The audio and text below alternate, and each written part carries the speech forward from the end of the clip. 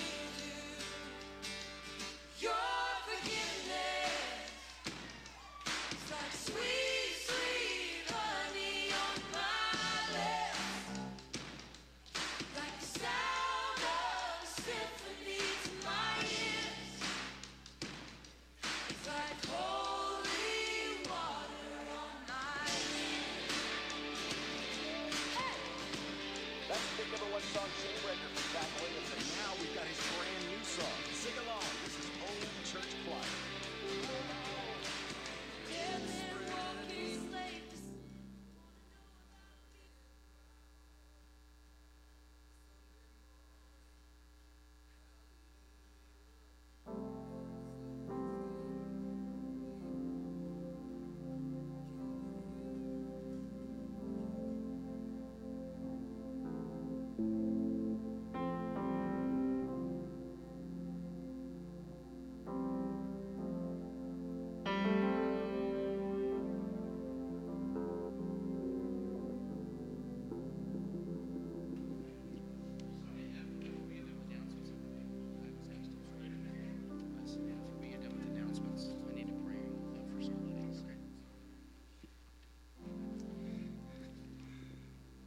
Okay, we're notorious for starting late. We're actually a minute and a half early. So we're going to get started, making up that lost time. Okay, I only have a couple of announcements tonight. One is the ice cream fellowship that we're having next week after service is in the fellowship hall. Now, I've had people ask, is it going to be at the pavilion? It will not be, because the ice cream would not be ice cream. It would just be hot milk. So it's in the fellowship hall. And then I've been asked to announce candy for our trunk or treat deal. Start bringing lots of candy because we plan on having a lot of kids and a lot of people here. We want to give out a lot of candy. One more thing I want to mention, and it's been mentioned several times, is background checks. Because if you want to work with the kids, you have to have a background check. And we don't want it to come to a point where, well, I thought I could work with them, and you can't, and you want to, but you got to have the background check. And, I mean, that's me and my wife and everybody else that wants to work with the kids. So, please, if you want to work with the kids, and we want you to, get a form and fill it out for the background check. Okay, that's really, I'm not going to go through all this morning's announcements, so it's really all the announcements that I have this evening. But Pastor has something he wants to bring up before we do the offering.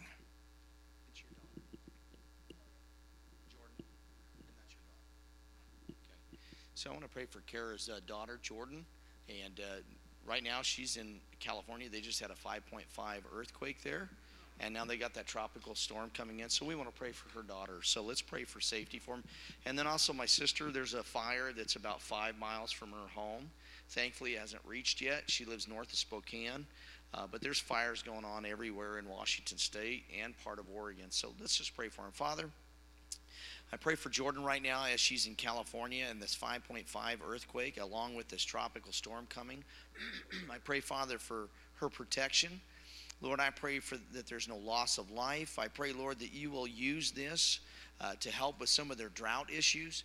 God, what the enemy makes for bad, you can make for good. And I pray that this moisture would head up towards Oregon and to Washington. Lord, there are godly people that still live in those states, and I just pray for your anointing to fall on them. And I pray that those that don't know you, this will be an opportunity for them to come to Christ. Again, you are here with us, and you're there with them. There's no distance. You're omnipresent. You're everywhere. And we pray your anointing on them in the name of Jesus. Amen. Would you please stand?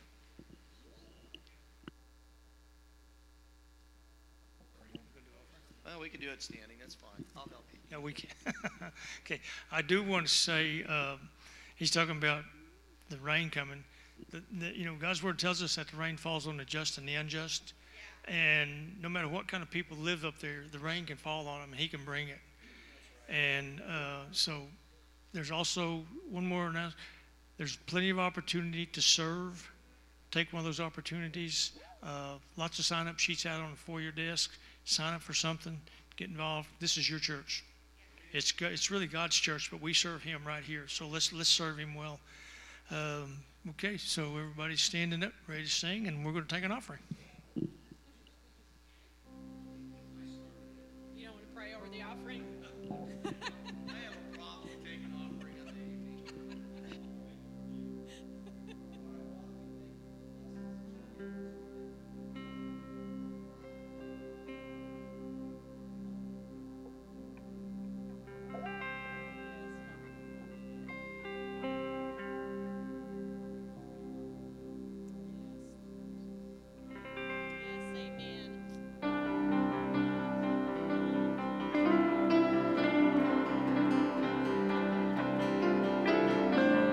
Yes, amen.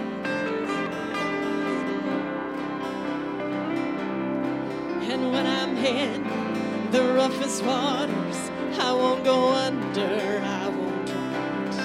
And when I'm in over my head, I know that you won't let me down. And when I'm broken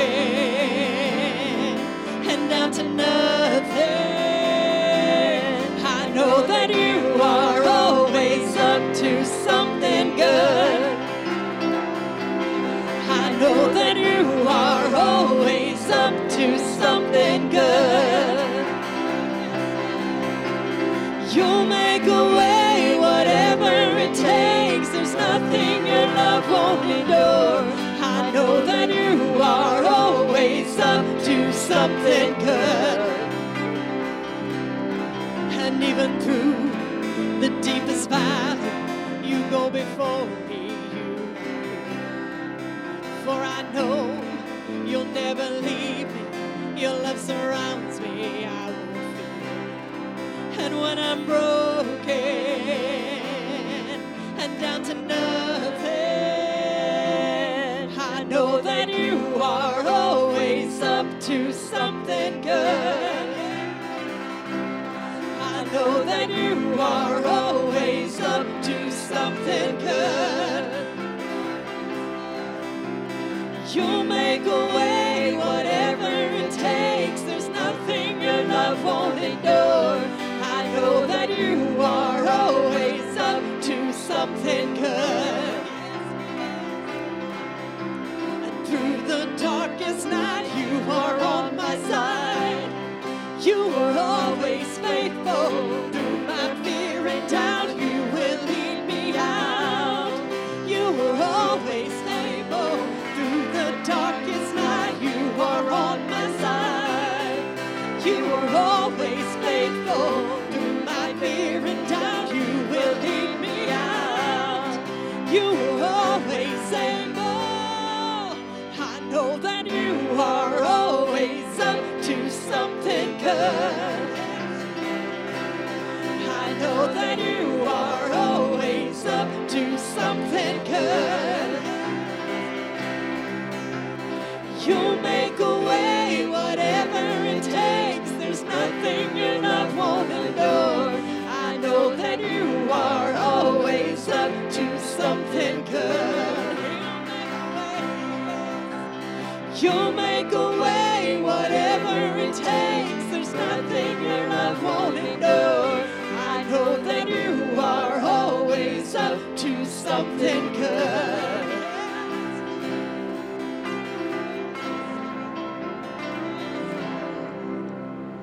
Yes, God.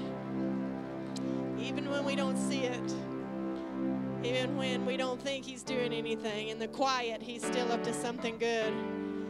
The thought, he works in funny ways, but the Holy Spirit set this vision of, when kids are really quiet, you probably shouldn't. You probably better go check and see what they're doing. But when it gets quiet in the presence of God, when we know When you know that He's leading our path, and when it's quiet, we can just wait. We can just wait for the outcome. Father, we wait for the outcome tonight, God. Father, we know You're up to something, God. We know You're up to something, Father, and Your word says that You are good. So we're going to wait, God, for that something good. In the name of Jesus, amen. Yes, Lord. Yes, Lord. Oh, where can I run?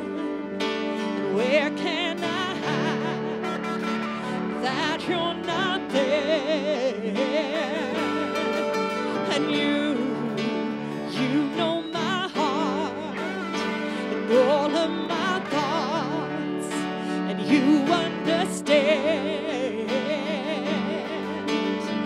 And I cannot run Your love. I cannot run Your love. I cannot run Your love. I cannot run Your love. You love me when I'm up. You love me when I'm down. Your love, it surrounds me. I can't get away. You love me when I'm lost. You love me till I'm found. Your love, it surrounds me. I can't get away.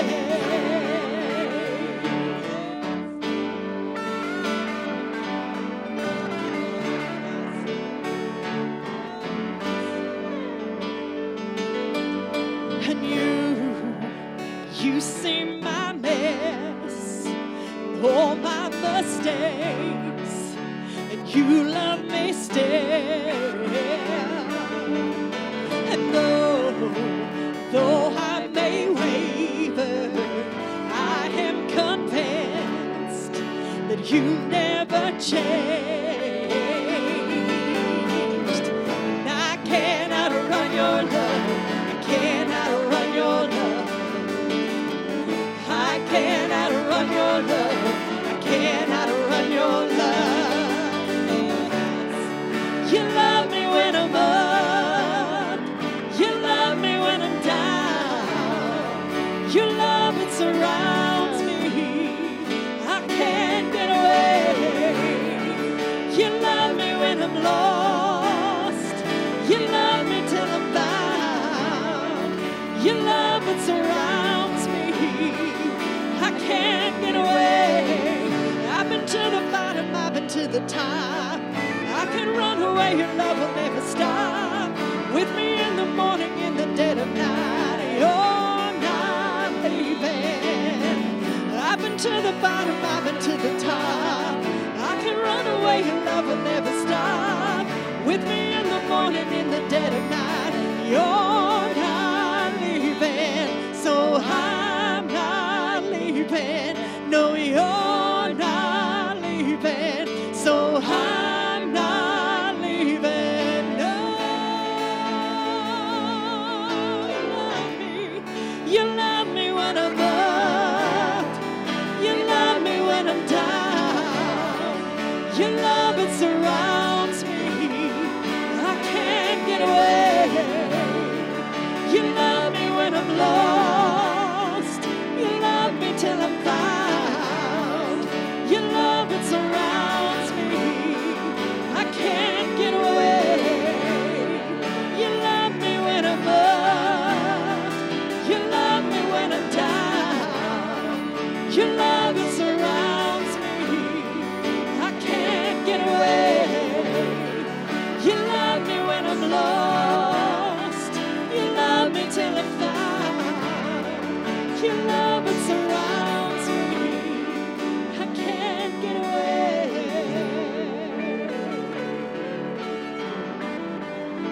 Oh, I can't get away, God. Let's sing it one more time. You love me when I'm up. You love me when I'm up. You love me when I'm down. Your love, it surrounds me. I can't get away.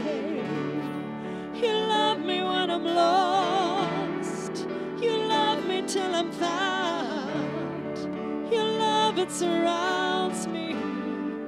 I can't get away. Oh, I can't get away, God. Oh, I can't get away from your presence, Lord.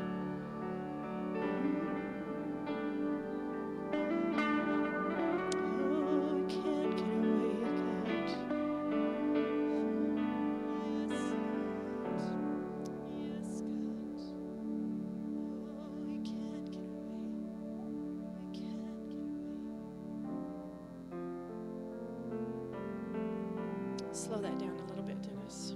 Thank you, Jesus. Thank you, Jesus.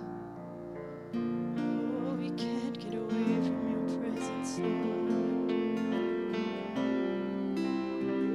Oh, we surrender to you.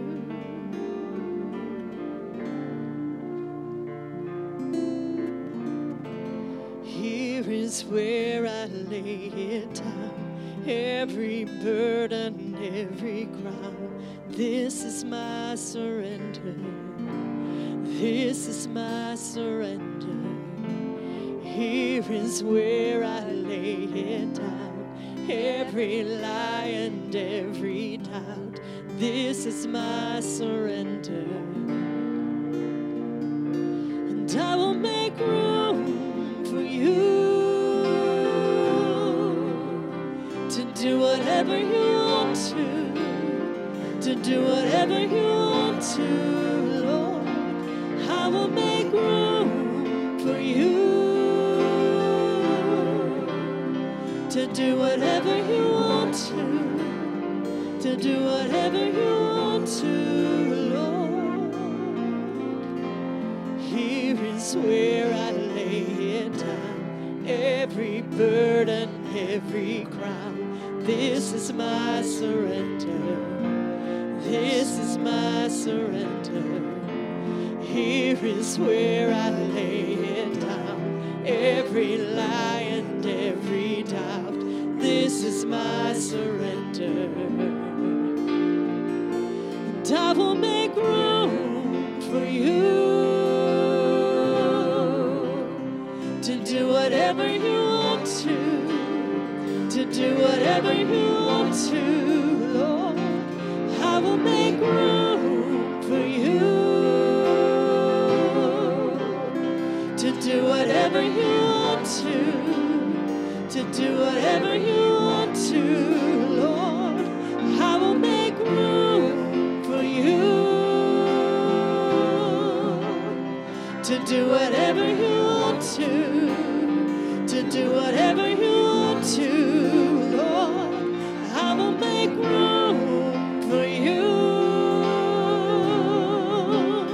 to do whatever you want to do whatever you want to, Lord. Shake up the ground of all my tradition, break down the walls of all my religion. Your way is better. Your way is better. Shake up the ground of all my tradition, break down the walls of all my religion. Your way is better. Your way is better. Shake up the ground of all my tradition, break down the walls of all my religion. Your way is better. Your way is better. Shake up the ground of all my tradition, break down the walls of all my religion. Your way is better. Your way is better. And I will make room for you to do whatever you want to do whatever you want to, Lord. I will make room for you to do whatever you want to do whatever you want to, Lord. Here is where I lay it down. You are all I'm chasing now. This is my surrender. This is my surrender. Here is where I lay it down. You are all I'm chasing now. This is my surrender. Oh, I'll make room, and I will make room for you to do whatever you want to do whatever you want to, Lord. I will make room for you to do whatever you want to do whatever you want to, Lord. I will make room for you, Jesus, to do whatever you want to do whatever you want to, Lord.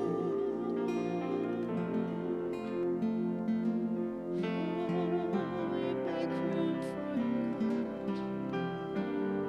Come and have your way. Oh, come and have your way, Lord. Just keep playing right there for a minute. Oh, come.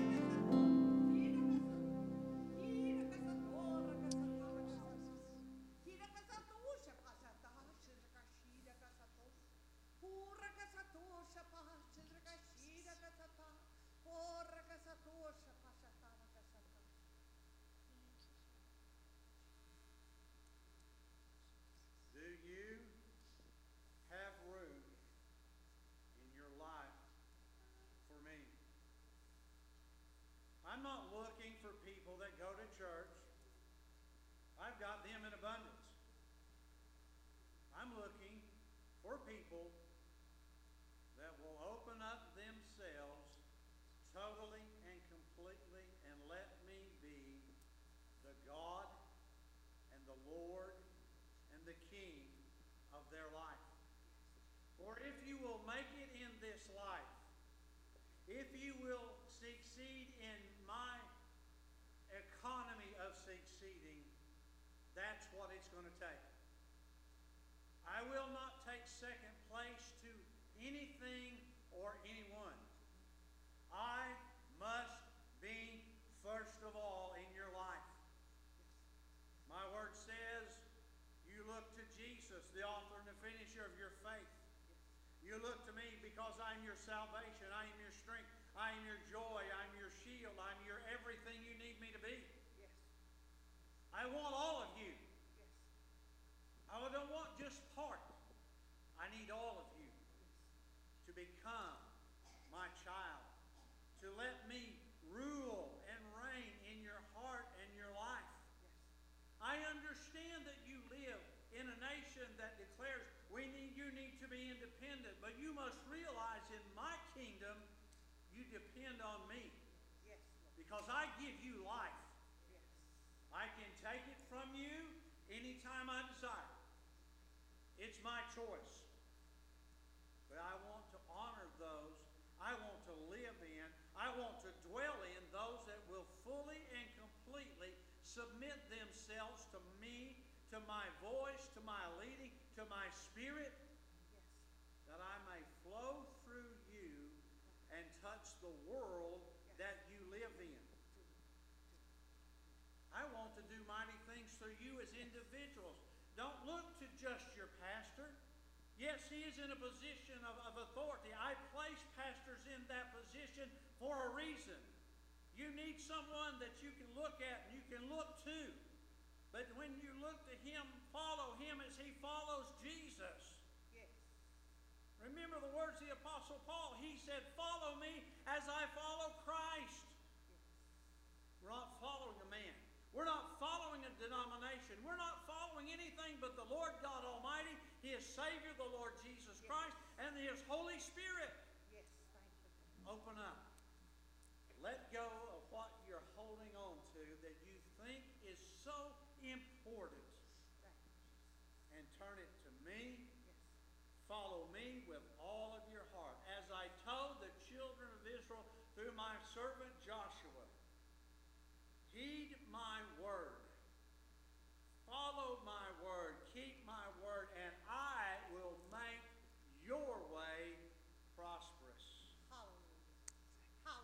it in yourself. You can't. But I can. And it may not be the prosperous that you're thinking of in this world, light of this world, but you are to be prosperous in the spirit realm through my Holy Spirit, through my word, through my Son Jesus. I will make you prosperous. And it may not come to material things at all. It might. I don't pray you won't. But what I'm telling you is I want you to prosper. My word says, I pray above all things. My servant said, I pray above all things that you prosper and be in health, even as your soul prospers. That's my word. That's where your focus must be. That's where it's got to stay all of the time. In your daily activities, as they must be taken care of, your focus must still be on me. I'm looking for people that will give me all of themselves and follow me and hear my word and obey my word and hide it in their hearts so that when they face the battles, the thing that comes forth out of their mouth is my word. And my word always accomplishes the thing I send it to do. Because I am the Lord God Almighty. Father, we just take this moment to just take this moment right where you're at and submit to His Lordship. It's one thing to call Jesus your Savior. It's another thing to call Him your Lord, your Master. The word that kept coming to my mind as we were worshiping is the word Selah that's used in the Psalms. It's a musical. It's part of music that they believe that means pause. To take a moment to pause. So, Father, we pause right now and we submit to your direction. Just give everything to Him. Thank you, Jesus.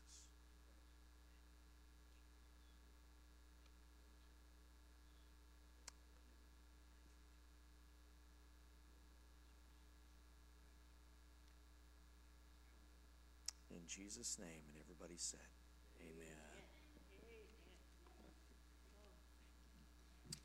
I want to say thank you to those that are obedient and listening to the Lord. It's great to hear from the Lord. So, all right, well, good evening. How's everybody doing tonight? Anybody get a cat nap? No. I got a 10-minute one. I went right. It's rare that you go into REM sleep that quick, and then I got a phone call. It was my sister.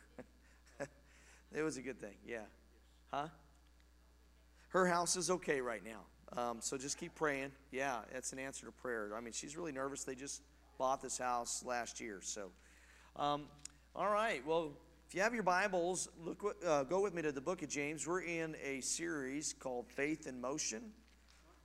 Yes. Yeah, go ahead. I don't know if anybody else has seen this, but we know about the wildfires in Hawaii. Yes. There is a couple of people have posted a picture. In the middle of all of that devastation that fire has created, there's a church Yes. sitting in the middle of all of that mess, absolutely standing perfectly like it should be. Yeah, I saw the picture. It didn't get touched by the fire. The fire went around the whole church, but not one part of the church was touched.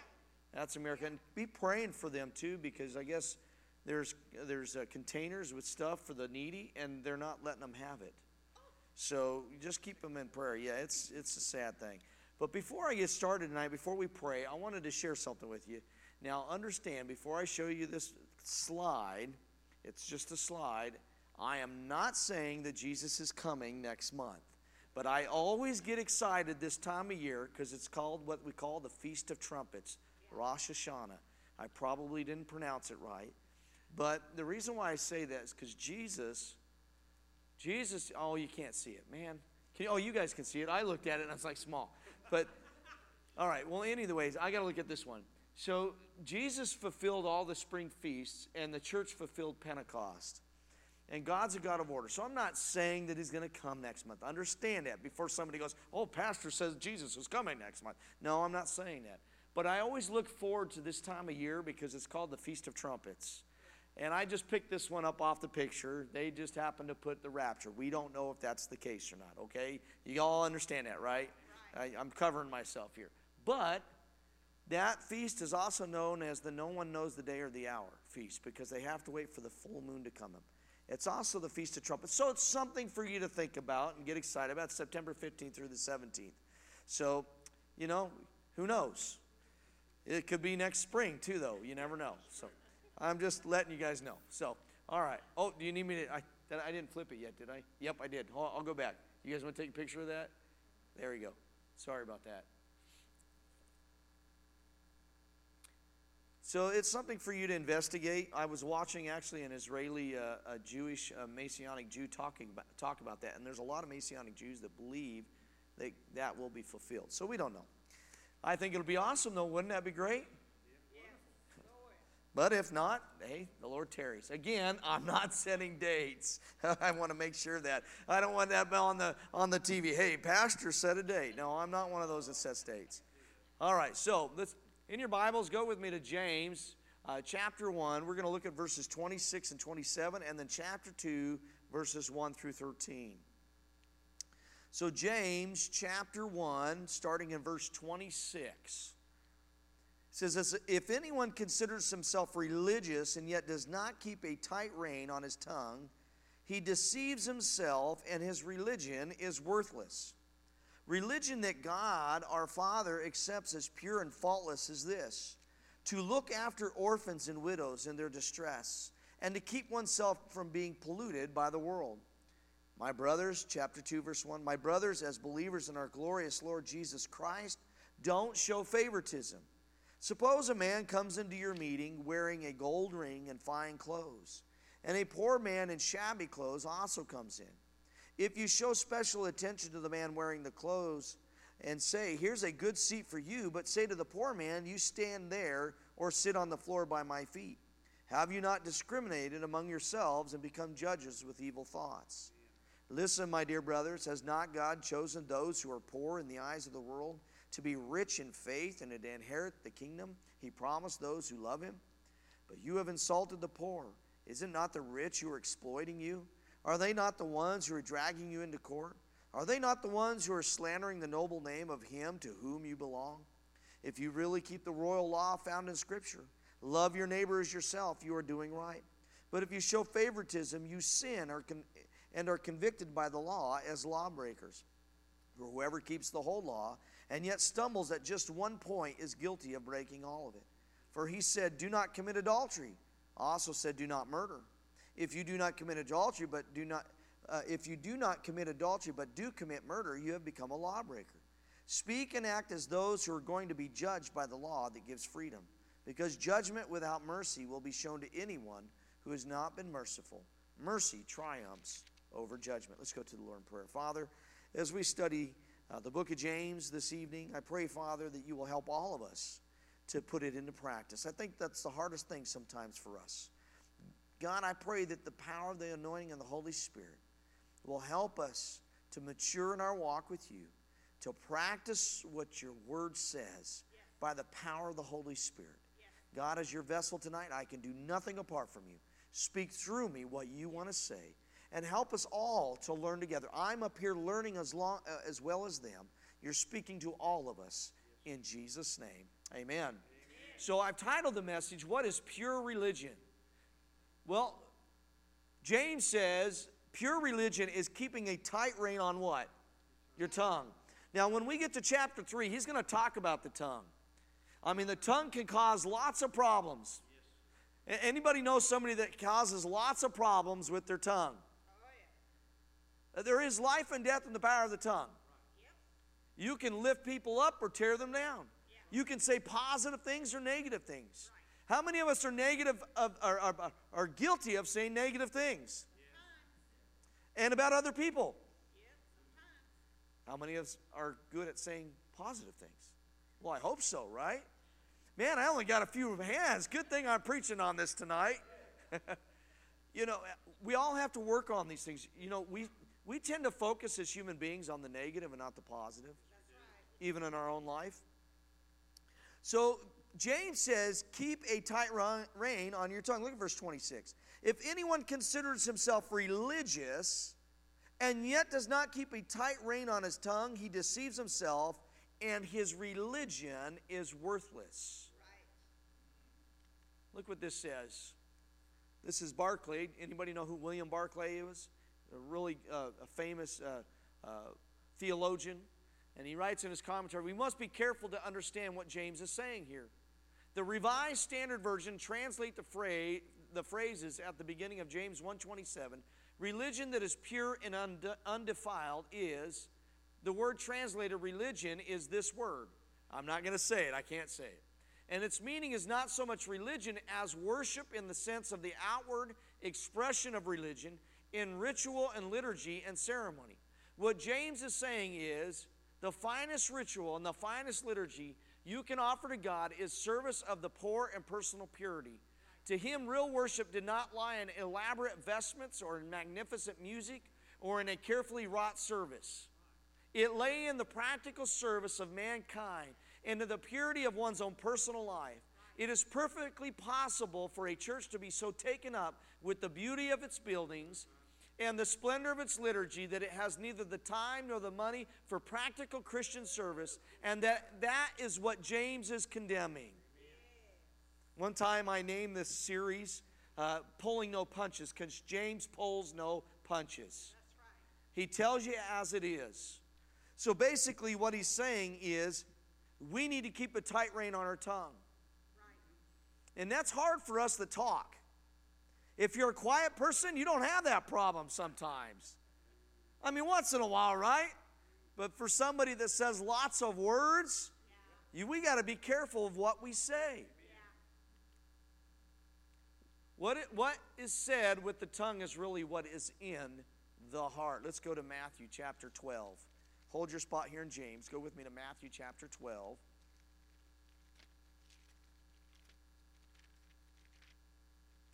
I'm not sure if I put it up there. I think I did. Matthew chapter 12, verses 33 through 37. Look what Jesus says. Again, Jesus called the crowd to him and said, listen to me, everyone, and understand this. Well, when Jesus says understand this, he means pay attention. You know, I've said that before. When you have your kid, you know, you're talking to your kids, or even my parents today, sometimes my dad will say, hey, pay attention. You never stop being a parent, right? Pay attention. He says, listen to me, everyone, and understand this. Nothing outside a person can defile them by going into them. He's talking about food, right? The things that you eat. Rather, it is what comes out of a person that defiles them. So it's the things that come out of our hearts. And I don't know if did I read all that scripture there? Did I put Matthew, Mark? Okay, well, we got it, right? Yeah, I did. It was Mark. I'm sorry. But I'm in, let me read chapter 12, Matthew 12. I was getting away from my notes. Sorry about that. We do make mistakes up here as pastors sometimes. So Matthew 12, verses 33 through 37. Look what it says. Make a tree good, and its fruit will be good. Or make a tree bad, and its fruit will be bad. For a tree is recognized by what? Its fruit. You brood of vipers, how can you who are evil say anything good? For out of the overflow of the heart, the mouth speaks. The good man brings the good things out of the good stored up in his heart, or up in him. And the evil man brings evil things out of the evil stored up in him. But I tell you that the men will have to give an account on the day of judgment for every careless word they have spoken. For by your words you will be acquitted, and by your words you will be what? Condemned. Now these are the words of the Lord. He's saying, listen, we got to be careful what we say. James says the same thing. We need to be careful what our tongue does. If you say, I'm a believer in Christ, but there's certain words coming out of your mouth, you need to check your relationship with God. Foul language. When we get saved, we're to get rid of what? Foul language. Somebody upsets you, does something that you don't like. What's the first thing that comes out of your mouth? I'm speaking to all of us here. Usually when there's one finger pointing, there's three pointing back. But it's true. True, pure religion is saying, hey, I'm going to be careful what I say. There is power in our words. In fact, this is not in my notes, but hold your spot in James. We were in Matthew, but go with me real quick to Joshua chapter 1. Joshua chapter 1.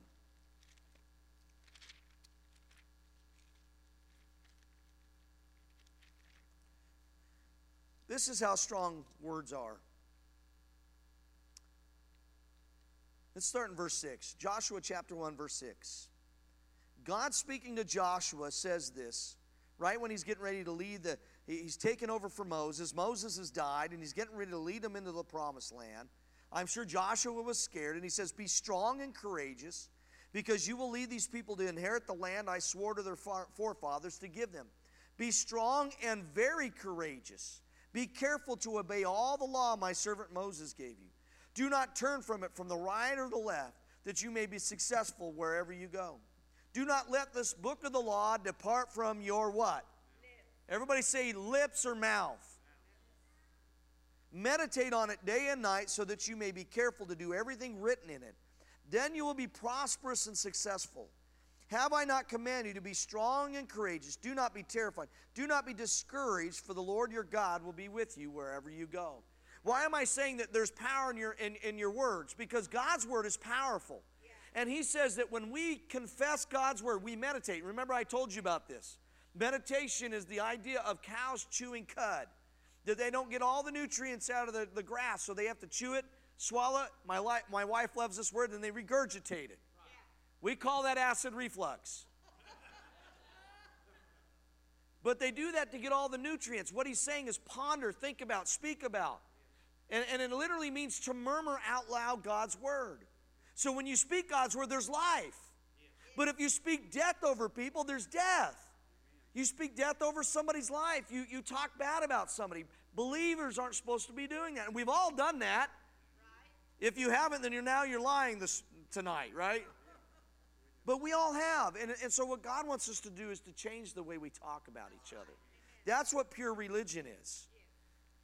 So again, I want to read Mark again.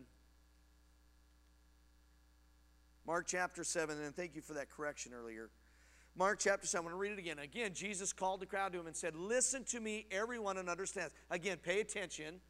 Nothing outside a person can defile them by going into them. Rather, it is what comes out of a person that defiles them.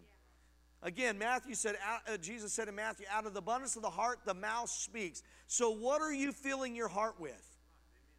What's coming out of you should tell you where your relationship is with God. And that goes for me too. God, what do you need to change in me? How do I respond to people? You always know you're hitting something touchy when it gets really quiet. Remember the saying? I got to get used to this. Oh, it's got a little. Remember this old saying, sticks and stones will break my bones, but names will never hurt me? Yeah, sticks and stones can break my bones, but that heals a whole lot faster than what somebody says over your life. That's right. Or what you hear. That's right. That can stay with you for the rest of your life. I wonder if I got a show of hands. How many of you guys remember some kid saying something mean over you as your kid? See, it sticks with you. You remember that. I had a first grade teacher. I'm not going to mention her name, but I can, well, maybe I don't know. I don't even know if she's alive. But my favorite Christmas story, now, again, there's a few things, and you're probably going to say, Pastor, you watch that? But The Christmas Story is my favorite Christmas movie. I still am waiting for my wife to get me the leg lamp to put in the window. It is. It's my favorite Christmas movie because it reminds me of my childhood. There's a lot of similarities, you know. And there's the teacher that's in that movie. Her name was Mrs. Kuhn. Well, guess who my first grade teacher's name was? And it was at the same time. And I remember her telling me in 5th grade, if I could have held you back one more year, I would have done it. Now, when a teacher says that to a kid, what do you think that does to them? You know, I was acting up. I was being a 5th grader. but evidently I did something that she didn't like. And that sticks with you. And that bothered me for quite a long time. I used to think I'm dumb, I'm stupid because of what she said. It took a while before God healed me of that. That's why we have to be careful what we say, especially about brothers and sisters in Christ. Listen, we're all made in the image of God. And it's easy for us to get upset and start spouting off. I've done it, you've done it. So again, words do hurt and they can bring life and death. You guys know this scripture. How many of you guys know this scripture? Proverbs 18:21. The tongue has the power of life and death. Now look at this. And those who love it will eat its fruit. That means whatever you're speaking into somebody else's life, you're going to eat the fruit of that. You reap what you what? Sow. You reap something into somebody else's life, it's going to come back to you. So we need to be really careful what we say, because you're going to eat the fruit of that. You're going to produce fruit, and you're going to harvest that fruit, and it's going to be a part of your life. That's what the scripture says. Look, the tongue has the power of life and death. Everybody misses this part of it. They always say the tongue has the power of life and death. And those who love it. So which one are you going to love? Life or death? And whatever one you eat, it's going to affect your life. Our tongue can produce good fruit in our lives or bad fruit in our lives. So what is pure religion? Number one, it's keeping a tight ring on our tongue. Let's go back to James here. Number two, it's taking care of orphans and widows. Religion, verse 27, James 1:27, religion that God our Father accepts as pure and faultless is this: to look after orphans and widows in their distress, and to keep oneself from being polluted by the world. That's number three. We'll look at it in a minute. But God looks at orphans and widows. There's something about it that He looks at. Hey, can I tell you something? All of us were orphans. Before we came to Christ, we were orphans. We've been adopted into the family of God. God looks at orphans and widows, and I'm talking about real orphans.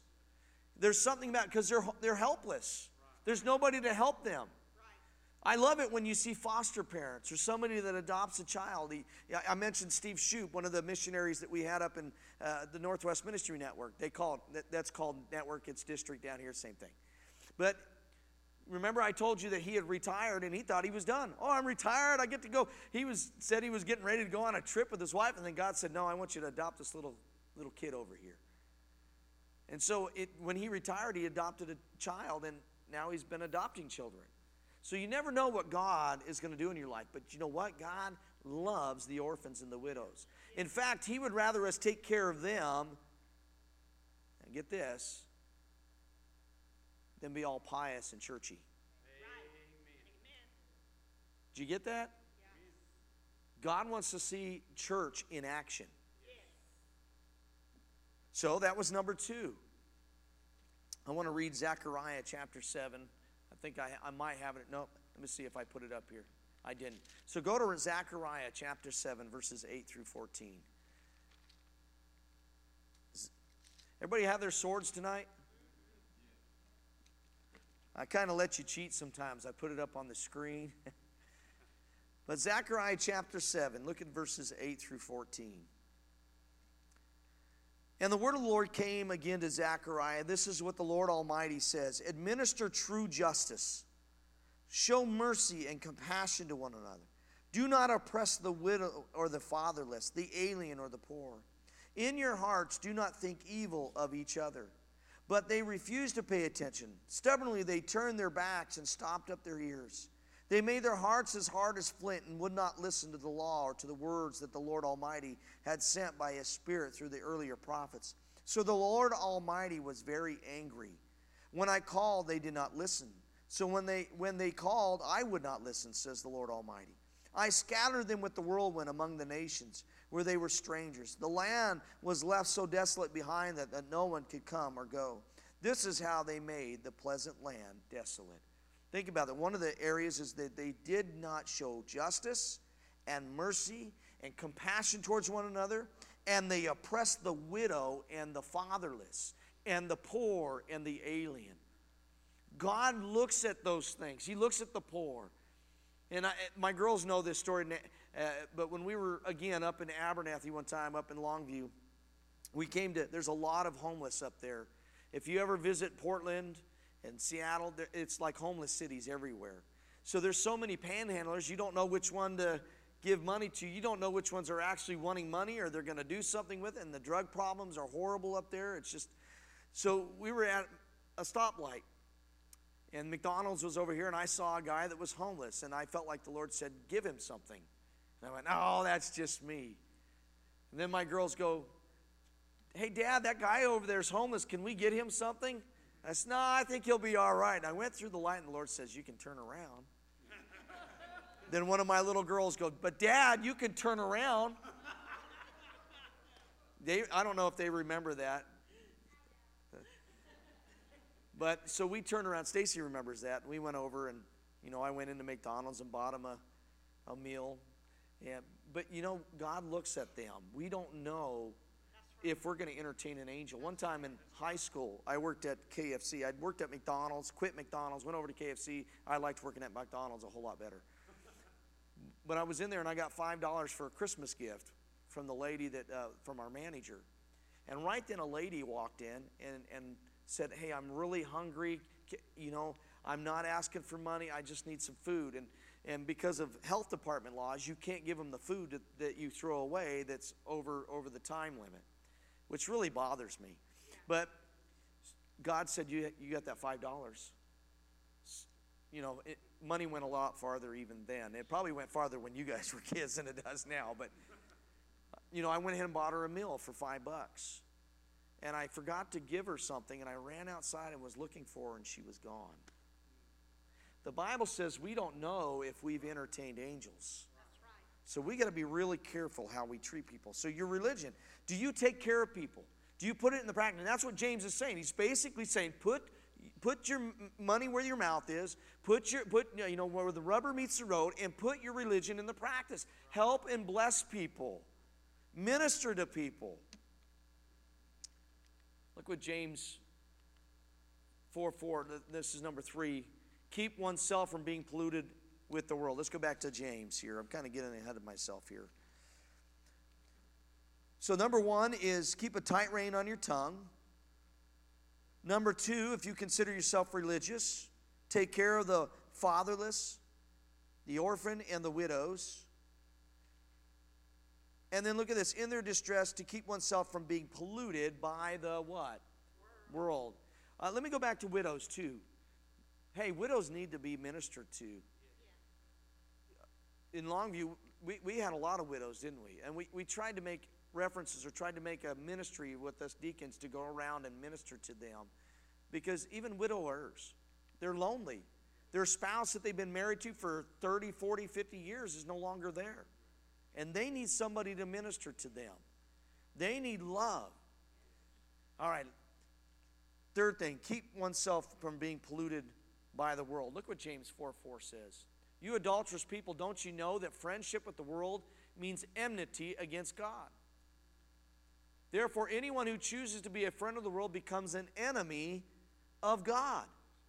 Now, that doesn't mean that you don't live in the world. We all live in this world. We live here. What it means is don't let the world start to change you. You change the world. Right?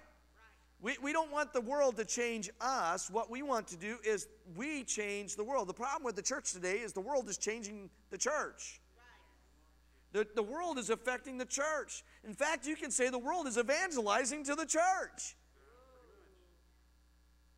And they're winning. We need to do the opposite. So keep oneself from being polluted by the world. This is not in my notes, but go with me real quick to Romans chapter 12. Romans chapter 12.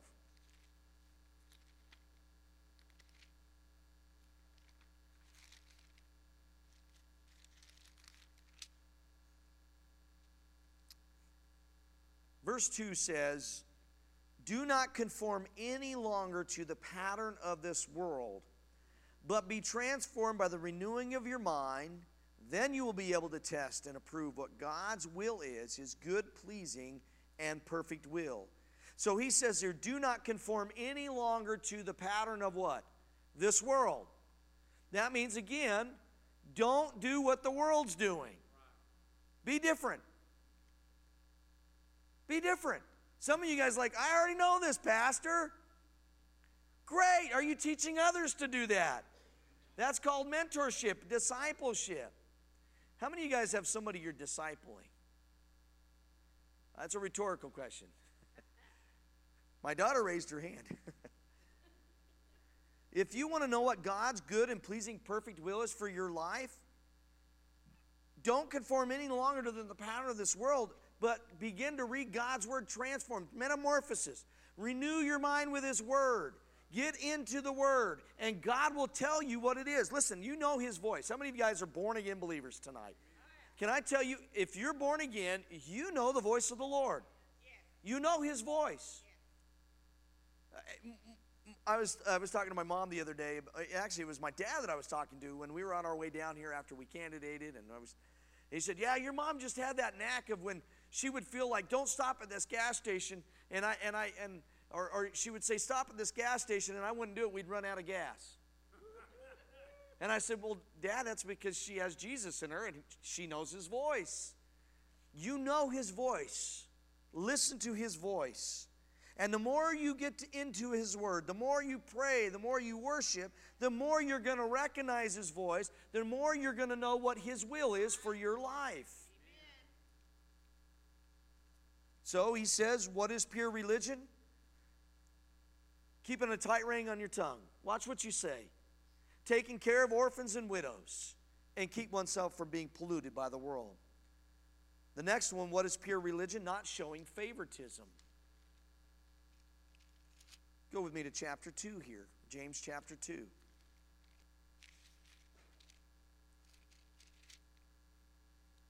He says, my brothers, as believers in our glorious Lord Jesus Christ, don't show what? Favoritism. How many of you guys know who Jimi Hendrix is? Yeah. Do you know Jimi Hendrix came into a church once, and he had no shoes on. He had bell bottoms. That was during the hippie days. And they turned him away because he wasn't dressed right. And what happened after that? He died of a drug overdose. We got to be really careful that we don't treat those people that don't look like we look. We got to be real careful of that, because pure religion's of the heart, not how we're dressed. Because the Pharisees dressed great. You know what a phylactery is? They'd carry these big boxes on their heads with the scripture in it. And they would wear big robes. And on the end of their robe, that's why when you remember the woman with the issue of the blood, they had little threads in blue and white that represented the Word of God, and little balls on them. Sometimes they'd have bells on them, and it represented life. It represented the Word. So when the lady reached out to touch the hem of Jesus' garment, she was basically reaching out to touch life. That's faith. And well, the Pharisees would wear big long robes with big phylacteries on their head. I mean, that would be funny looking anyways, a big old box on your head. But they did this to make themselves look like they were what? Holy. But true holiness is how you live your life. I know many of Christians who are older, and I don't know if that's grammatically correct or not. I was sitting there thinking if that was right or not. But there are lots of Christians today. They've been in church their whole life, but their maturity level is still down here. We've got to be careful. Like offenses. How many of us get offended so easily? Somebody says something or does something. Oh my goodness. What's going to happen when persecution really does come? That must be the Lord speaking, because I didn't have that on my mind to speak about. But it says, don't show favoritism. How do you keep yourself from showing favoritism? Love yourself, love your neighbor as yourself. Look at what he says here. Verse 2, suppose a man comes into your meeting wearing a gold ring and fine clothes, and a poor man in shabby clothes comes in. If you show special attention to the man wearing fine clothes and say, here's a good seat for you, but say to the poor man, you stand there or sit on the floor by my feet, have you not discriminated amongst yourselves and become judges with evil thoughts? Then he says, listen, my dear brothers, Has not God chosen those who are poor in the eyes of the world to be rich in faith and to inherit the kingdom He promised those who love Him? But you have insulted the poor. Is it not the rich who are exploiting you? James is saying, hey, these rich people that are you're favoring, they're the ones taking you to court. We have a celebrity problem in America. We've made heroes out of sports players and singers and all this stuff. You know what the true heroes in my heart is? Those that have died on the battlefield. Those are true heroes. One of my favorite movies is Hacksaw Ridge. That's a true story.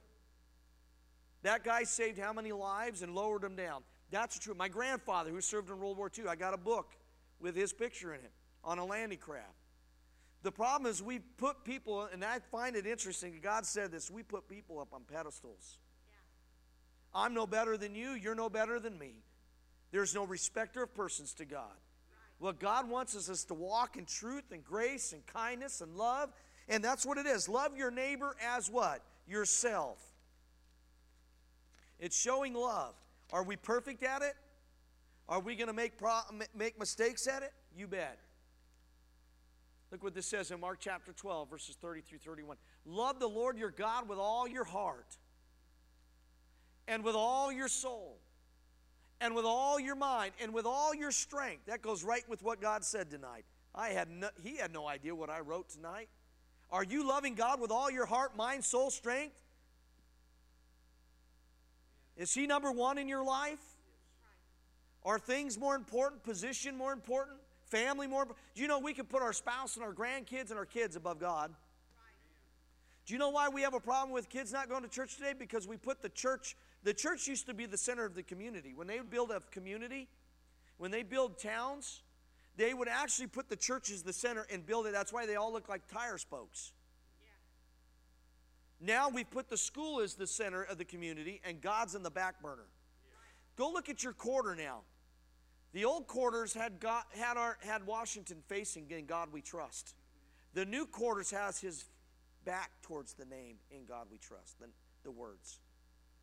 The new quarters. So are you loving God with all of your being? And then it says this, the second is this, love your neighbor as what? Yourself. There is no commandment greater than these. Jesus loved us more than we could love ourselves. Jesus loved us more than himself. Did you know these are, when Jesus says the two greatest commandments, that's the 10 commandments summed up? The first 4 deal with God.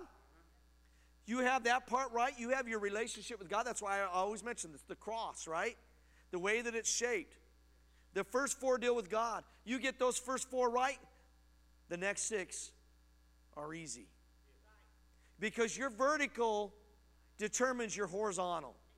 That means some areas in my life, man, I got to get some areas right in the 4. I'm just speaking for me. My kids can attest that, right? Listen, that's true. Your vertical determines your horizontal. You get your vertical right, then you can affect those around you. I'm going to go into something else. I know I'm going a little far tonight, but if you look at the tribes, when God set up the tribes, the tabernacle. Now this is interesting. Go study this. The tabernacle, remember they went in a tent. God had Moses build a tent and melt the tabernacle, had the showbread, the table of incense. He had the menorah. Remember the 7 lampstand menorah in there? This thing was the center of the community. And then he put the tribes around it. North, south, east, and west. Judah's tribe, and I can't remember the other 2 tribes, had more people in it.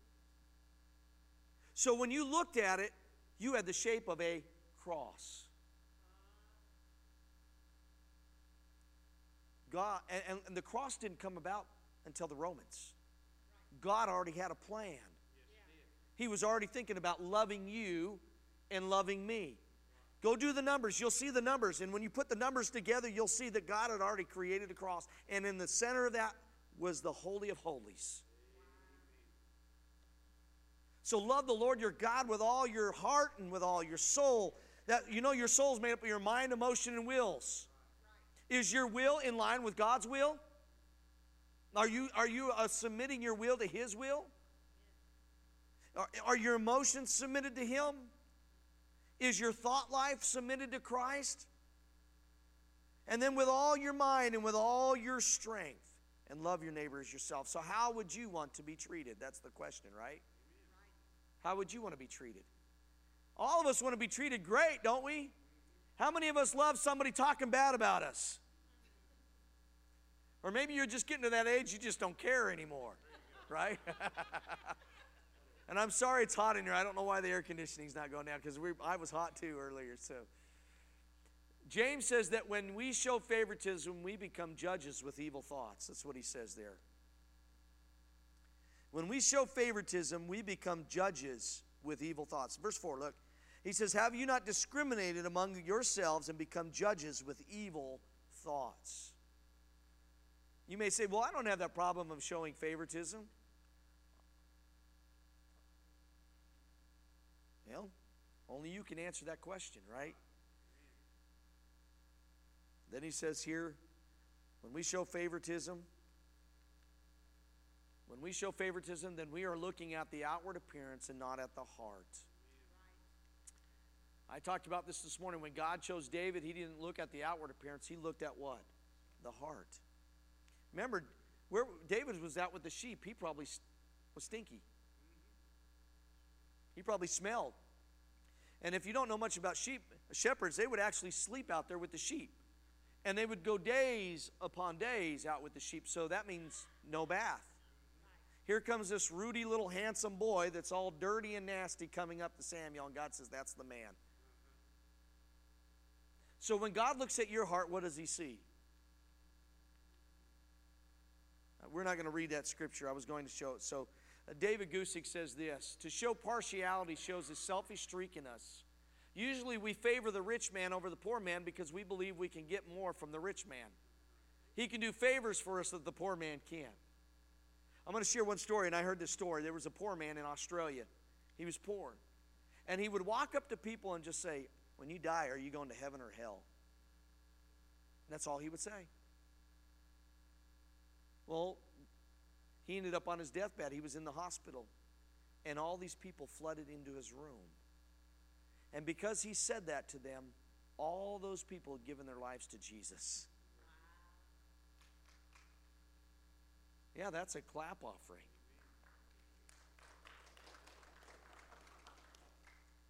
So don't misjudge who's ministering to you or who's speaking to you. Let's go to Galatians again, chapter 2. Let's look at verses 11 and 12, or 11 through 14. For he said, do not commit adultery, and also said, do not murder. If you do not commit adultery, but do commit murder, you have become a lawbreaker. Speak and act as those who are going to be judged by the law that gives freedom. Because judgment without mercy will be shown to anyone who has been merciful. Mercy triumphs over judgment. Mercy means giving something they don't deserve. We all deserve hell, but God doesn't give it to us. Do we show mercy to others? And I'm speaking to myself. Do I show mercy to others? Do you speak mercy? Do you show mercy to others? When they wrong you, do you show mercy? When they say something to you, do you show mercy to them? Verse 14, what good is it, my brothers, if a man claims to have faith and has no deeds? Can such faith save him? Suppose a brother or sister is without clothes and daily food. Verse 16, if one of you says to him, go, I wish you well, keep warm and well fed, but does nothing about his physical needs, what good is it? It's kind of like, hey, I'll be praying for you. God says, but you got $10 in your wallet. Yeah, but Lord, I was going to use that for soda pop and go over to McDonald's, get me a burger. In the same way, faith by itself, it is not accompanied by action, is dead. Verse 18, but someone will say, you have faith, I have deeds. Show me your faith without deeds, and I will show you my faith by what I do. You believe there is one God, good. Even the demons believe that and shudder.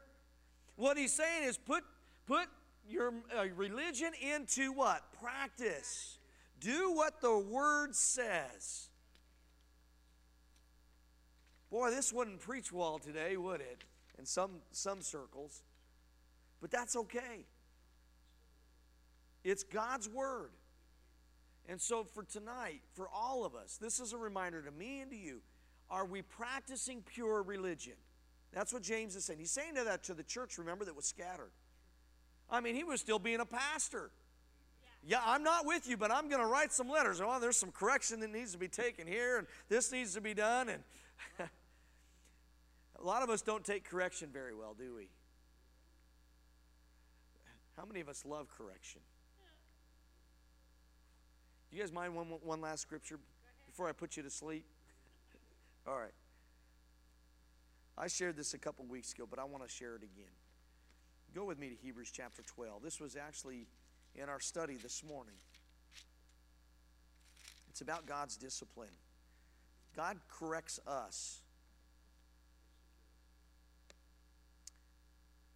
So Hebrews chapter 12, this is not up on the screen. This is just an extra verse for you. Hebrews chapter 12, verse 5, and it says, "And you have forgotten the word of encouragement that addresses you as sons. My son, do not make light of the Lord's discipline. Do not lose heart when he rebukes you, because the Lord disciplines those he loves, and he punishes everyone he accepts as a son." So as you listen to the word of God, if you're feeling conviction tonight, that's good. Praise the Lord. That means God is dealing with you, right? That's called discipline. That's correction. Now look at this, verse 7. Endure hardship as discipline. Sometimes it's an enduring thing. God is treating you as sons. For what son is not disciplined by his father? Verse 8, look at this. Now this is a key point. If you are not disciplined, take note of this, folks, and everyone undergoes discipline, then you are illegitimate children and not true sons. If you're not disciplined by God the Father and you haven't been for a while, I would be checking my relationship with Jesus. Because he says he's going to discipline us. Now understand, God's discipline isn't designed to destroy us. It's to make us more like Jesus. Verse 9, look at this. Moreover, we have all had human fathers who disciplined us, and we respected them for it. Hint, hint, respect our fathers for their discipline, right? How much more should we submit to the Father of our spirits and live? Our fathers disciplined us for a little while as they thought best. But God disciplines us for our good, that we may share in his holiness. It goes on to say, without holiness, none of us will see the Lord. So God is creating. Listen, we're already made holy. He's perfected forever those who are being made holy. That's called progressive sanctification. It means being set apart. That God is sanctifying us every day. Why do you think he puts people on your path that you don't like? He puts people that drive you crazy. But God, you don't understand what they're doing to me. Yeah, I do, because I put them there. So that all that junk would come out of you and you would be changed, that dross, so that you would reflect my son's image. Verse 11, no discipline seems pleasant at the time, but painful.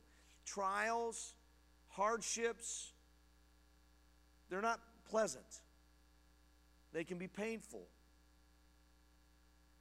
Later on, however, it produces a harvest of righteousness or right standing and peace. Now here's the key for those who have been trained by it. That means you got to allow God to do that work in you. Sometimes we don't want God to do it. But God, I don't want you dealing with me in this area. Okay, I'll take my hand off. You're going to go through some more stuff. And God will deal with you again on it. You may have to go around that mountain 30 or 40 times till you get it. That's a no-fail policy. Right? And God, if you think you're going to run from things, God will keep putting people in your path. You know, God was dealing with me some issues. He's still dealing with some healing issues in my heart. And I'll share it with you. So, Upton was a great church and good people, but we had a lot of issues there. And ministers get hurt just like people get hurt. And I left Upton, went to Washington. It was a healing place, loved it. The youth pastor at Mountain View Christian Center. Guess where his grandpa pastored and started a church? In Upton. Guess who his aunt and uncle were? My old presbyter. Small world. And I felt all these feelings start coming back up again. I went to prayer the next day. And the lady in our church, Mary, it was just Mary and I at prayer time, which I haven't started here. I need to start prayer time. But we were at prayer time. And she goes, Pastor, have you ever dealt with unforgiveness? And boy, it was like God was nailing me, right? He was reading my mail. And we talked, and I called all those guys that week and said, listen, please forgive me for the way I acted, and I forgive you. And that released me. So then when we were candidating here, I can't get away from Upton. Merle's good friends and grew up with the guy that took my place in Upton, Larry Savage. And I thought about that, and I told Stacy after we interviewed, I said, can I not get away from that place?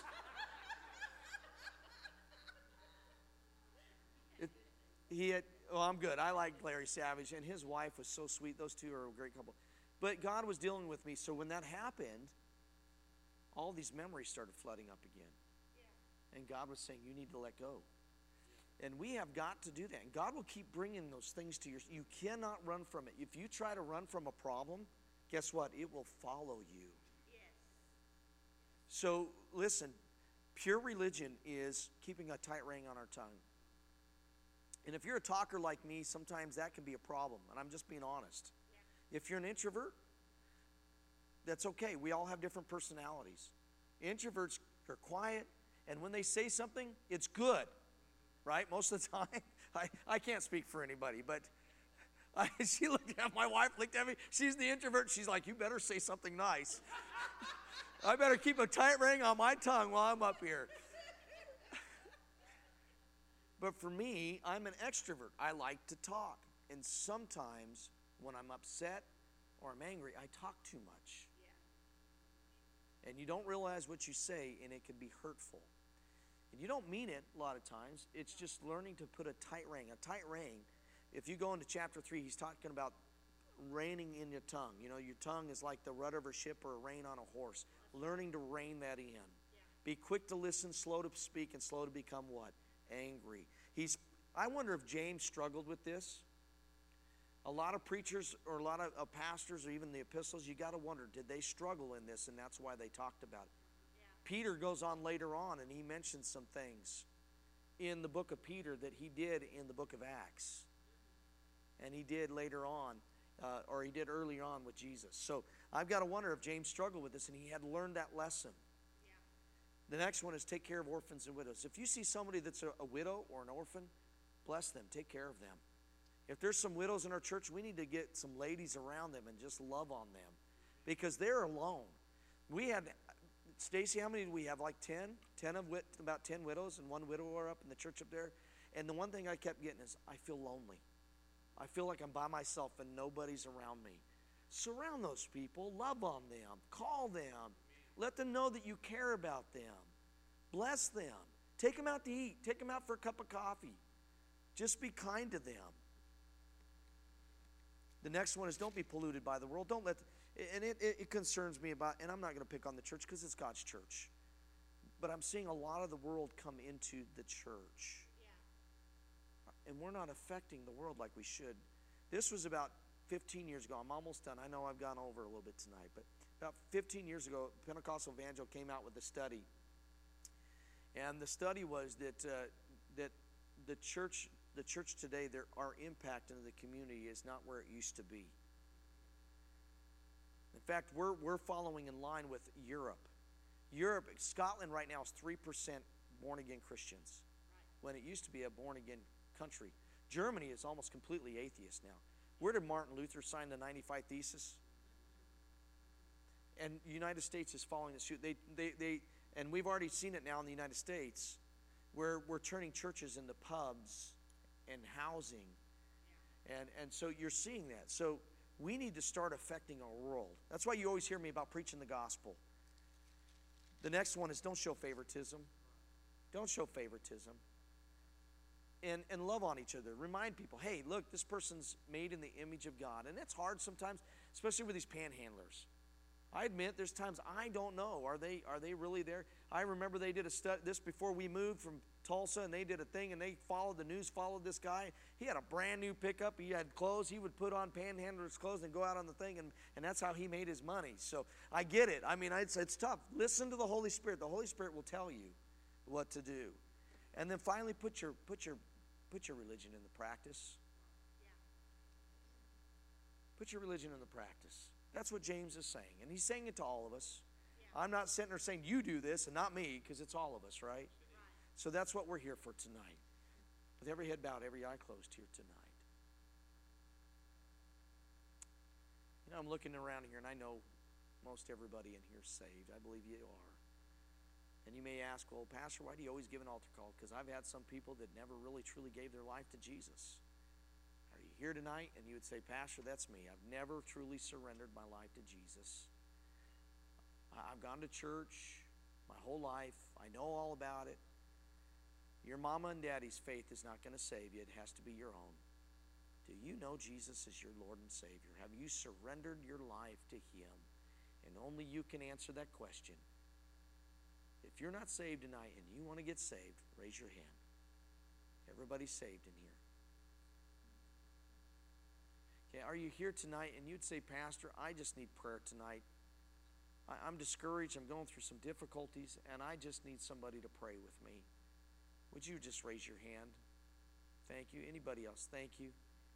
I want to pray. So I'm gonna dismiss us, and those people that raise their hand, I'm gonna just come and I'm gonna pray with you tonight. I love you guys. Bless you. I guess you can raise your heads up now. So sorry. Some of you guys are like, can I do it now? You know, it's heads up, 7 up. But hey, thank you for coming tonight. God bless you. We love you. We'll see you on Wednesday. We're going to be looking at some more typology. There's one I forgot that I missed about in Exodus 19. So if you get a chance, go read that, where the elders went up and Moses went up and God came down. So with the trumpet call. So God bless you. Have a wonderful week, and we'll see you on Wednesday.